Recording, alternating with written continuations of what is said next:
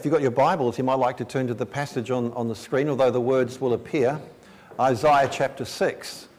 And I do want to try and at least lead into the conference in some way. We do feel very strongly that God is stirring us this way.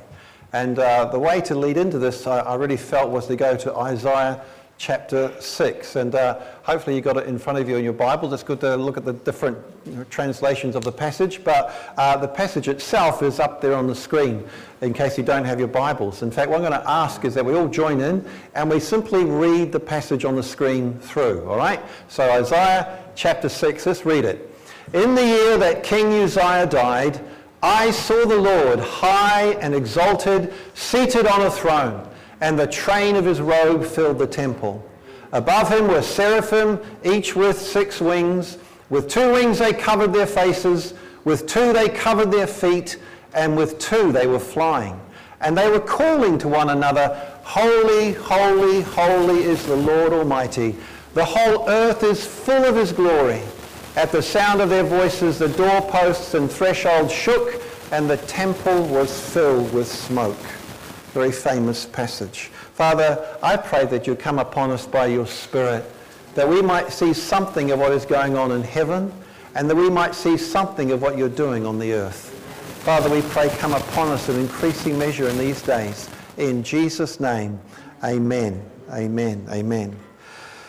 Okay, well, several months I came across a certain code or phrase, and the phrase is this: London Bridge is down.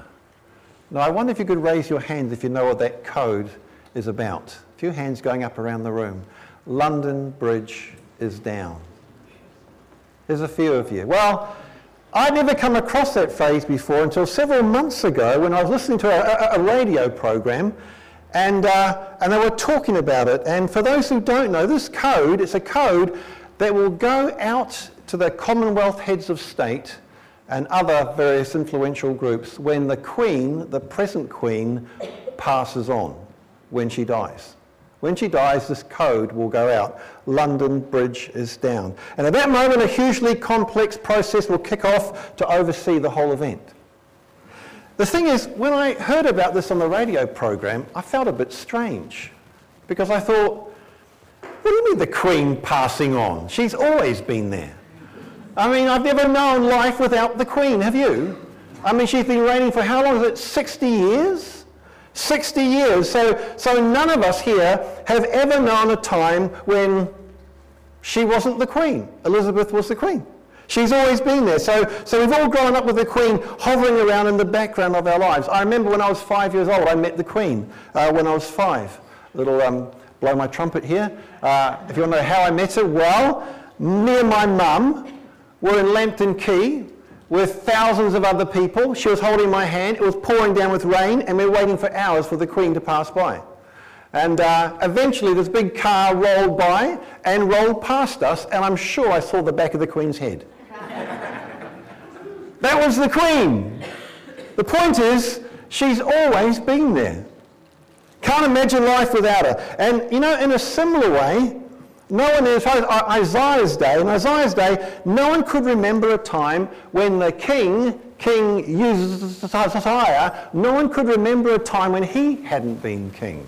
Because Uzziah reigned for 52 years. That's a long period of time in the ancient world. 52 years. And what made his reign so outstanding was that it was a very peaceful, stable time for Israel, or the southern kingdom of Israel. It was a prosperous time. Although when he got older, yes, his son had to step up and take some more on because he got ill, it was a very, very prosperous period. Almost everyone had only ever grown up knowing him as king and in a prosperous place. But eventually, there came an extraordinary day. London Bridge is down. The code word or the word went out, and the unthinkable happened, and Uzziah died. Now, when eventually this happens to our Queen, as I said, there's a whole range of processes put in place to make sure the handover of the crown is secure and peaceful. All right, the funeral apparently has already been planned. The media have already had their heads up. They're prepared. Amazing, isn't it? They're all so prepared. Prince Charles, no doubt, is also primed, so it will be a seamless handover. But the reality is there's no real danger of instability in the UK because, of course, the real power in the land doesn't rest with the monarchy anyway. It rests with Parliament. And so actually nothing much will change when that event happens. Now, this is very different in Isaiah's day. Very different. Because in the ancient world, when a monarch dies, it's like the government disappears. It's like everything falls apart. Anything can happen. I mean, countries, when kings die in the ancient world, they can often descend into chaos as various factions vie for power and try and get the throne. And most often there's bloodshed somewhere. And often there's outright slaughter when the king dies. And so there's terrible uncertainty. And certainly in Jerusalem, it must have been flooded with uncertainty at this point when Uzziah dies. And you can imagine many of the people thinking, we've had 52 years of stability and peace. It's all we've ever known. And suddenly the prospect of all of that changing is opening up. And you can imagine there'll be some very anxious people in Jerusalem. And I can't imagine that Isaiah would have felt any differently. So Isaiah does the right thing at least. He makes his way up to the temple in Jerusalem and he begins to pray. And I can so imagine Isaiah crying out to God, God, you've got to help us now. This whole floor of our world is falling away. You've got to come through for us. And as he prays, it's one of those moments when heaven opens and he sees this amazing sight. I saw the Lord, high and exalted, seated on a throne, and the train of his robe fills the temple. It's like he looks into heaven. It's the same thing that John sees, the Apostle John, if you know the story, at the end of Scripture. In Revelation chapter 4, if you remember that, it says in Revelation 4 that John sees a door open into heaven and he looks in and he sees the glory of God, this king upon his throne, and there are thousands and thousands of angels, and it's just there are 24 elders throwing their crowns down before him. It is glorious and majestic. And it's like those two guys, Isaiah and John, have the privilege of seeing what's going on in heaven even when there's huge upheaval on earth. So even in John's day, right, at that point, the church is being persecuted, people are dying, families are being split up. So it's full of turmoil in John's day. And then in Isaiah's day, his whole world is on the brink of falling apart. And yet for both, it's like the curtain is drawn back and they're allowed to see the incredible majesty and sovereignty and eternal unshakability of God's heavenly kingdom. Amazing. And I guess the first obvious point just to make really is this, it's whatever turmoil the earth may be going through, the kingdom of heaven remains unaffected. God's sovereign power remains undiminished. He is high and exalted, seated on a throne. That is true in Isaiah's day, that was true in John's day, and it's true in our day. It is true. So, I mean, put it this way, God is not worried about Donald Trump or what's coming out of America at the moment. All right? He's not concerned about what North Korea is trying to do with missiles these days. He's not panicked over Iran's secret nuclear program or what Brexit will mean if you're English this morning. He's not concerned about it at all. No, his kingdom is infinitely larger. In fact, even one of the greatest emperors of the day in the ancient world is humbled by God and finally forced to concede this. He finally says, his dominion is an eternal dominion. His kingdom endures from generation to generation. He does what he pleases with the powers of heaven and the peoples of the earth. And then, of course, this is picked up in the New Testament as well. In Colossians, where it says, in him all things were created, things in heaven and on earth, visible and invisible, whether thrones or powers or rulers or authorities. All things have been created through him and for him. That's what Esther was praying earlier, the King of glory. He is the King of glory. This is the sovereign power of our God. And that's why I've always struggled with the concept that God needs us to come to him. And I remember many years ago hearing an evangelistic preacher saying, come to Jesus, he needs your love. Well, actually, he doesn't. He doesn't at all. As A.W. Tozer once famously said, even if all the world turned atheist tomorrow, it would not affect God at all. It wouldn't take away from him at all. It would take a lot from us. We'd be lost. But it wouldn't take anything from God. He is sovereign ruler. Yes? Yes. And also the staggering thing about God's sovereign power over all things is this: that even though the world is so full of evil and sin and grief, even though the enemy is still active, God is still sustaining all things on earth with incredible detail. Incredible detail. So Jesus says in Matthew 10, he simply says this: are not 2 sparrows sold for a penny? Yet not one of them will fall to the ground outside your Father's well. I mean, just think about that for a second. Think about how many dead birds you probably drove past on your way to church this morning. I mean, they drop out of the sky regularly, don't they? You see them decaying on the pavement, or the cat running off with one. Yet not one of them falls outside the will of God, outside of his sovereign involvement. Isn't that amazing? And then Jesus goes on to say this: even the very hairs on your head are numbered. Now, I know for some here that's not a big deal. Stop looking. There's Nat. 1, 2, 3, 4. But for others of us, it is a big deal. What incredible detail. He sustains it all. Every atom, every particle. It says in Hebrews 1, he sustains all things by his word of power.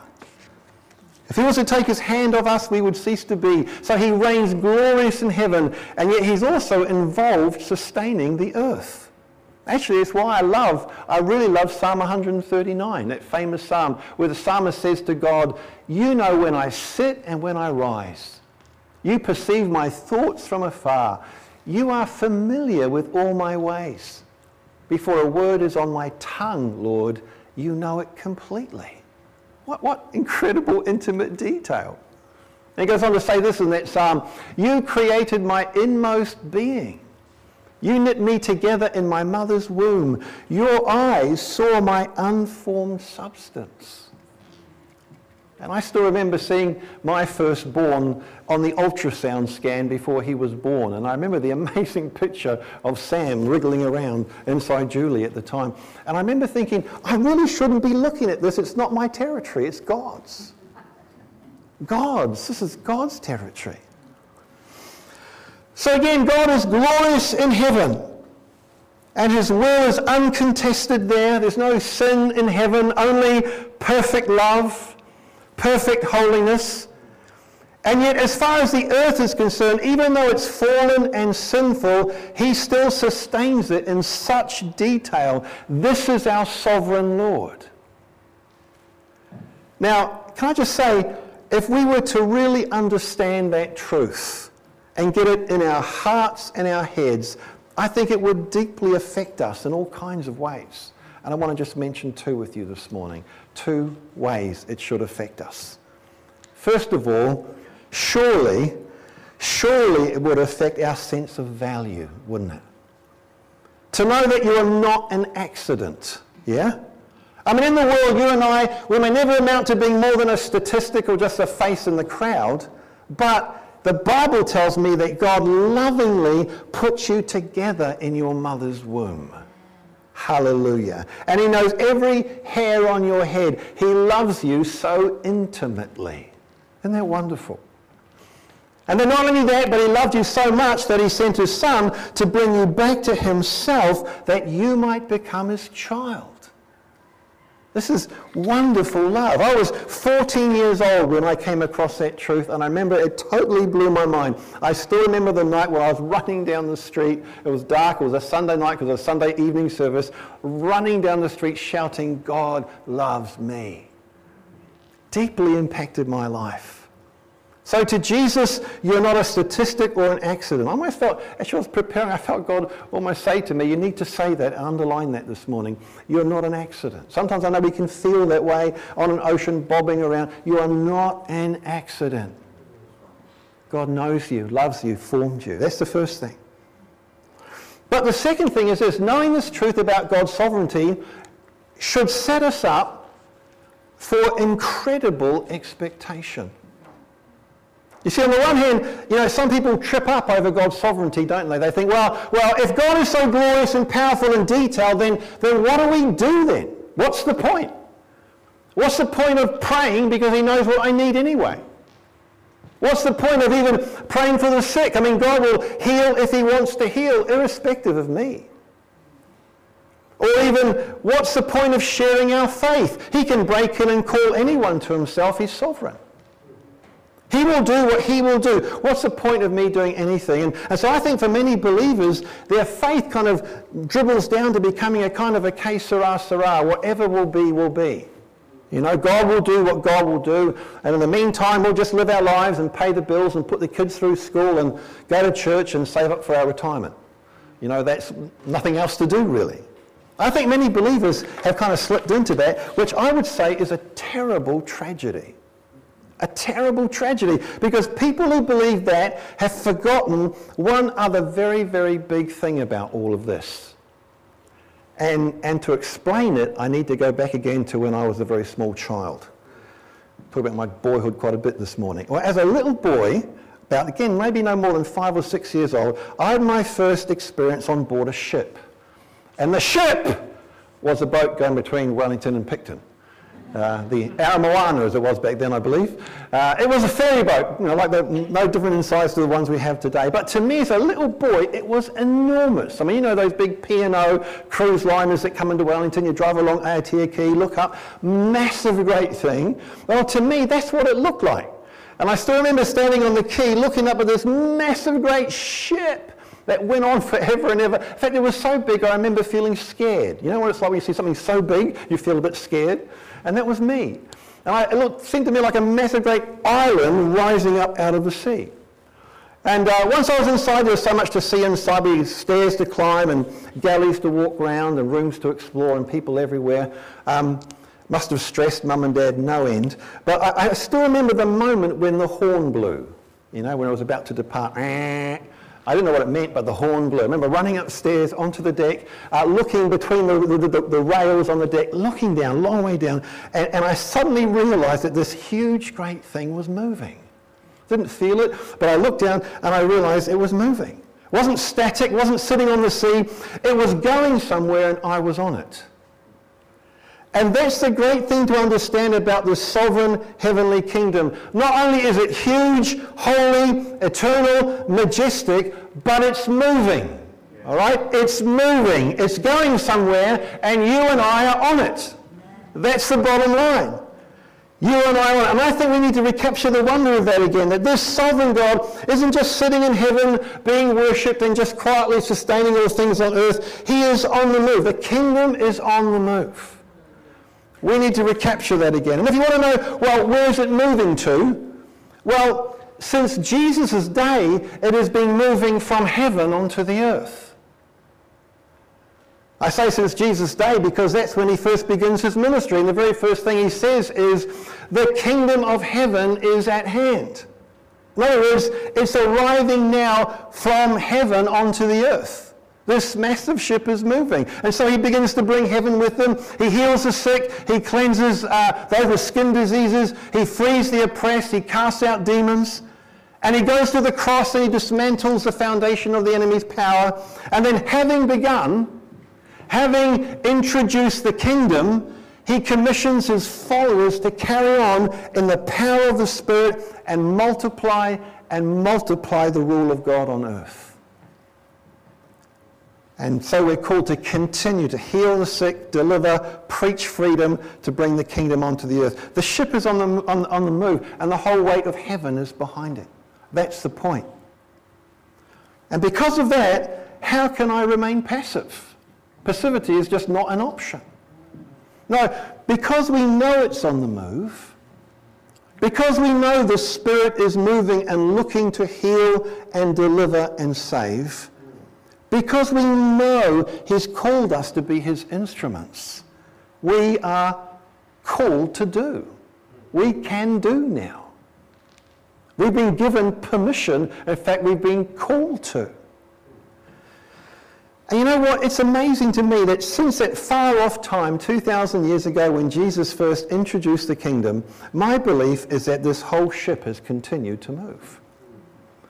And there has been a dismantling and a destroying of the works of the enemy. And can I just say, if you look at it closely enough, you'll see that the signs of the kingdom, the healings and the deliverances and the miraculous have been consistently seen down the ages through good centuries and bad. It's always been there. And actually, if you're aware of it or not, over the last century or so, the temperature has been rising dramatically. You may not be aware of it, but it is. So that in our day, whole continents now are being affected. Whole continents. In fact, to the point that the secular media are now picking it up in a way they've never done before. I came across this news article from the Daily Telegraph, a very secular newspaper. It's about 2 years old, and it said this: Daily Telegraph, China on course to become world's most Christian nation within 15 years. This is 2014, this article. It will happen in less than a generation. Not many people are prepared for this dramatic change. Feng Yang professor said. By 2030, China's total Christian population will exceed 247 million, placing it as the largest Christian congregation in the world. He predicted. Mao thought he could eliminate religion. He thought he had accomplished this, Professor Yang said. It's ironic, they didn't. They actually failed completely. A recent study found that online searches for the words Christian congregation and Jesus far outnumbered those for the Communist Party and Xi Jinping, China's president. That is staggering.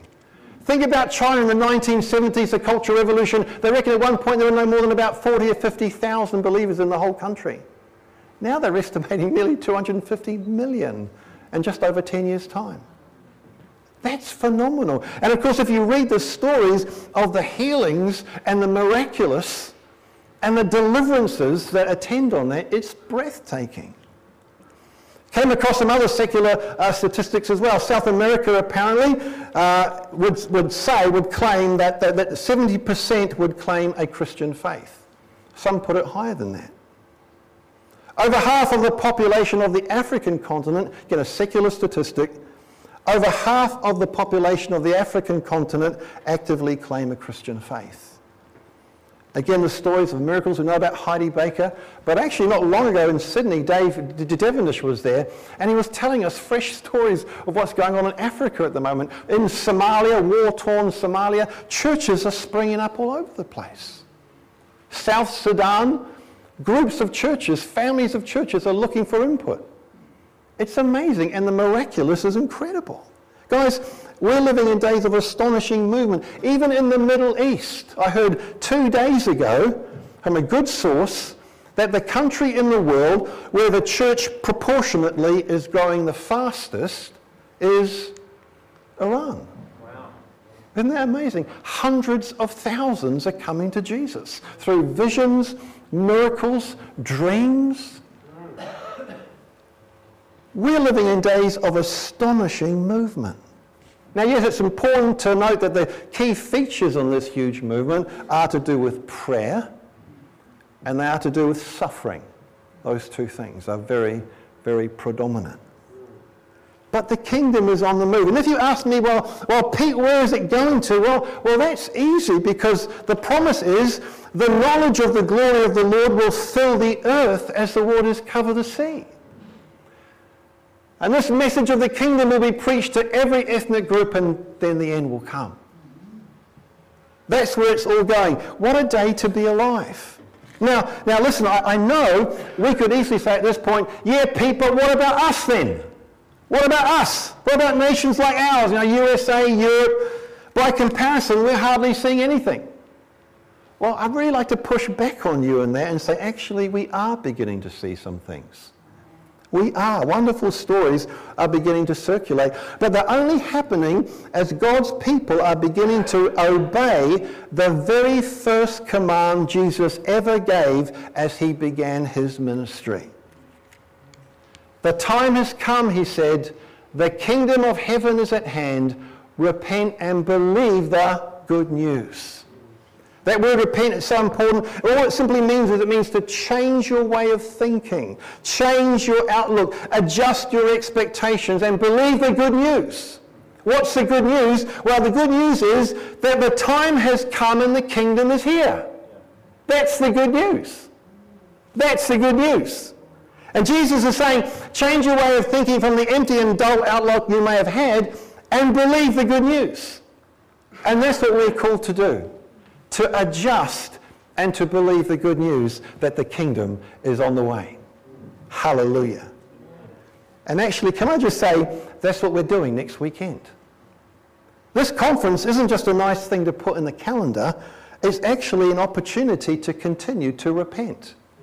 What I mean by that, an opportunity to continue to change our way of thinking and to change our expectations. So I want to go into this conference with expectation, and I want to come out changed. I want to come out having repented some more, as it were, adjusted my thinking more, and seen the kingdom come in greater measure than ever before. Let's have that aim.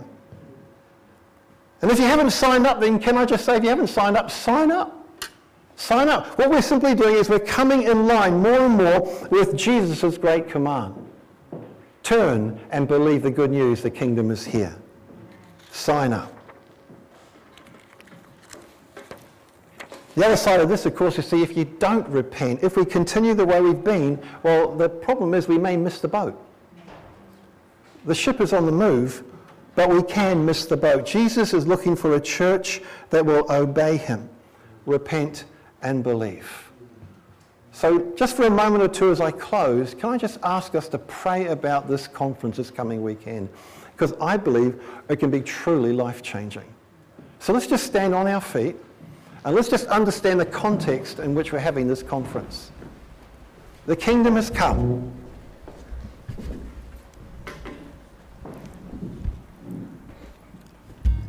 Isaiah looked into heaven and he saw the Lord high and exalted, glorious in majesty. God's intention is that we more and more see that on earth. So let's just stand for a second and let's just forget about the person next to you and let's just, as it were, ask God to come powerfully upon us this coming weekend. Hallelujah. Hallelujah. Father, we do. Father, we turn to you right now. And we say, Lord, we want to, as it were, repent in the sense that we want to change our way of thinking.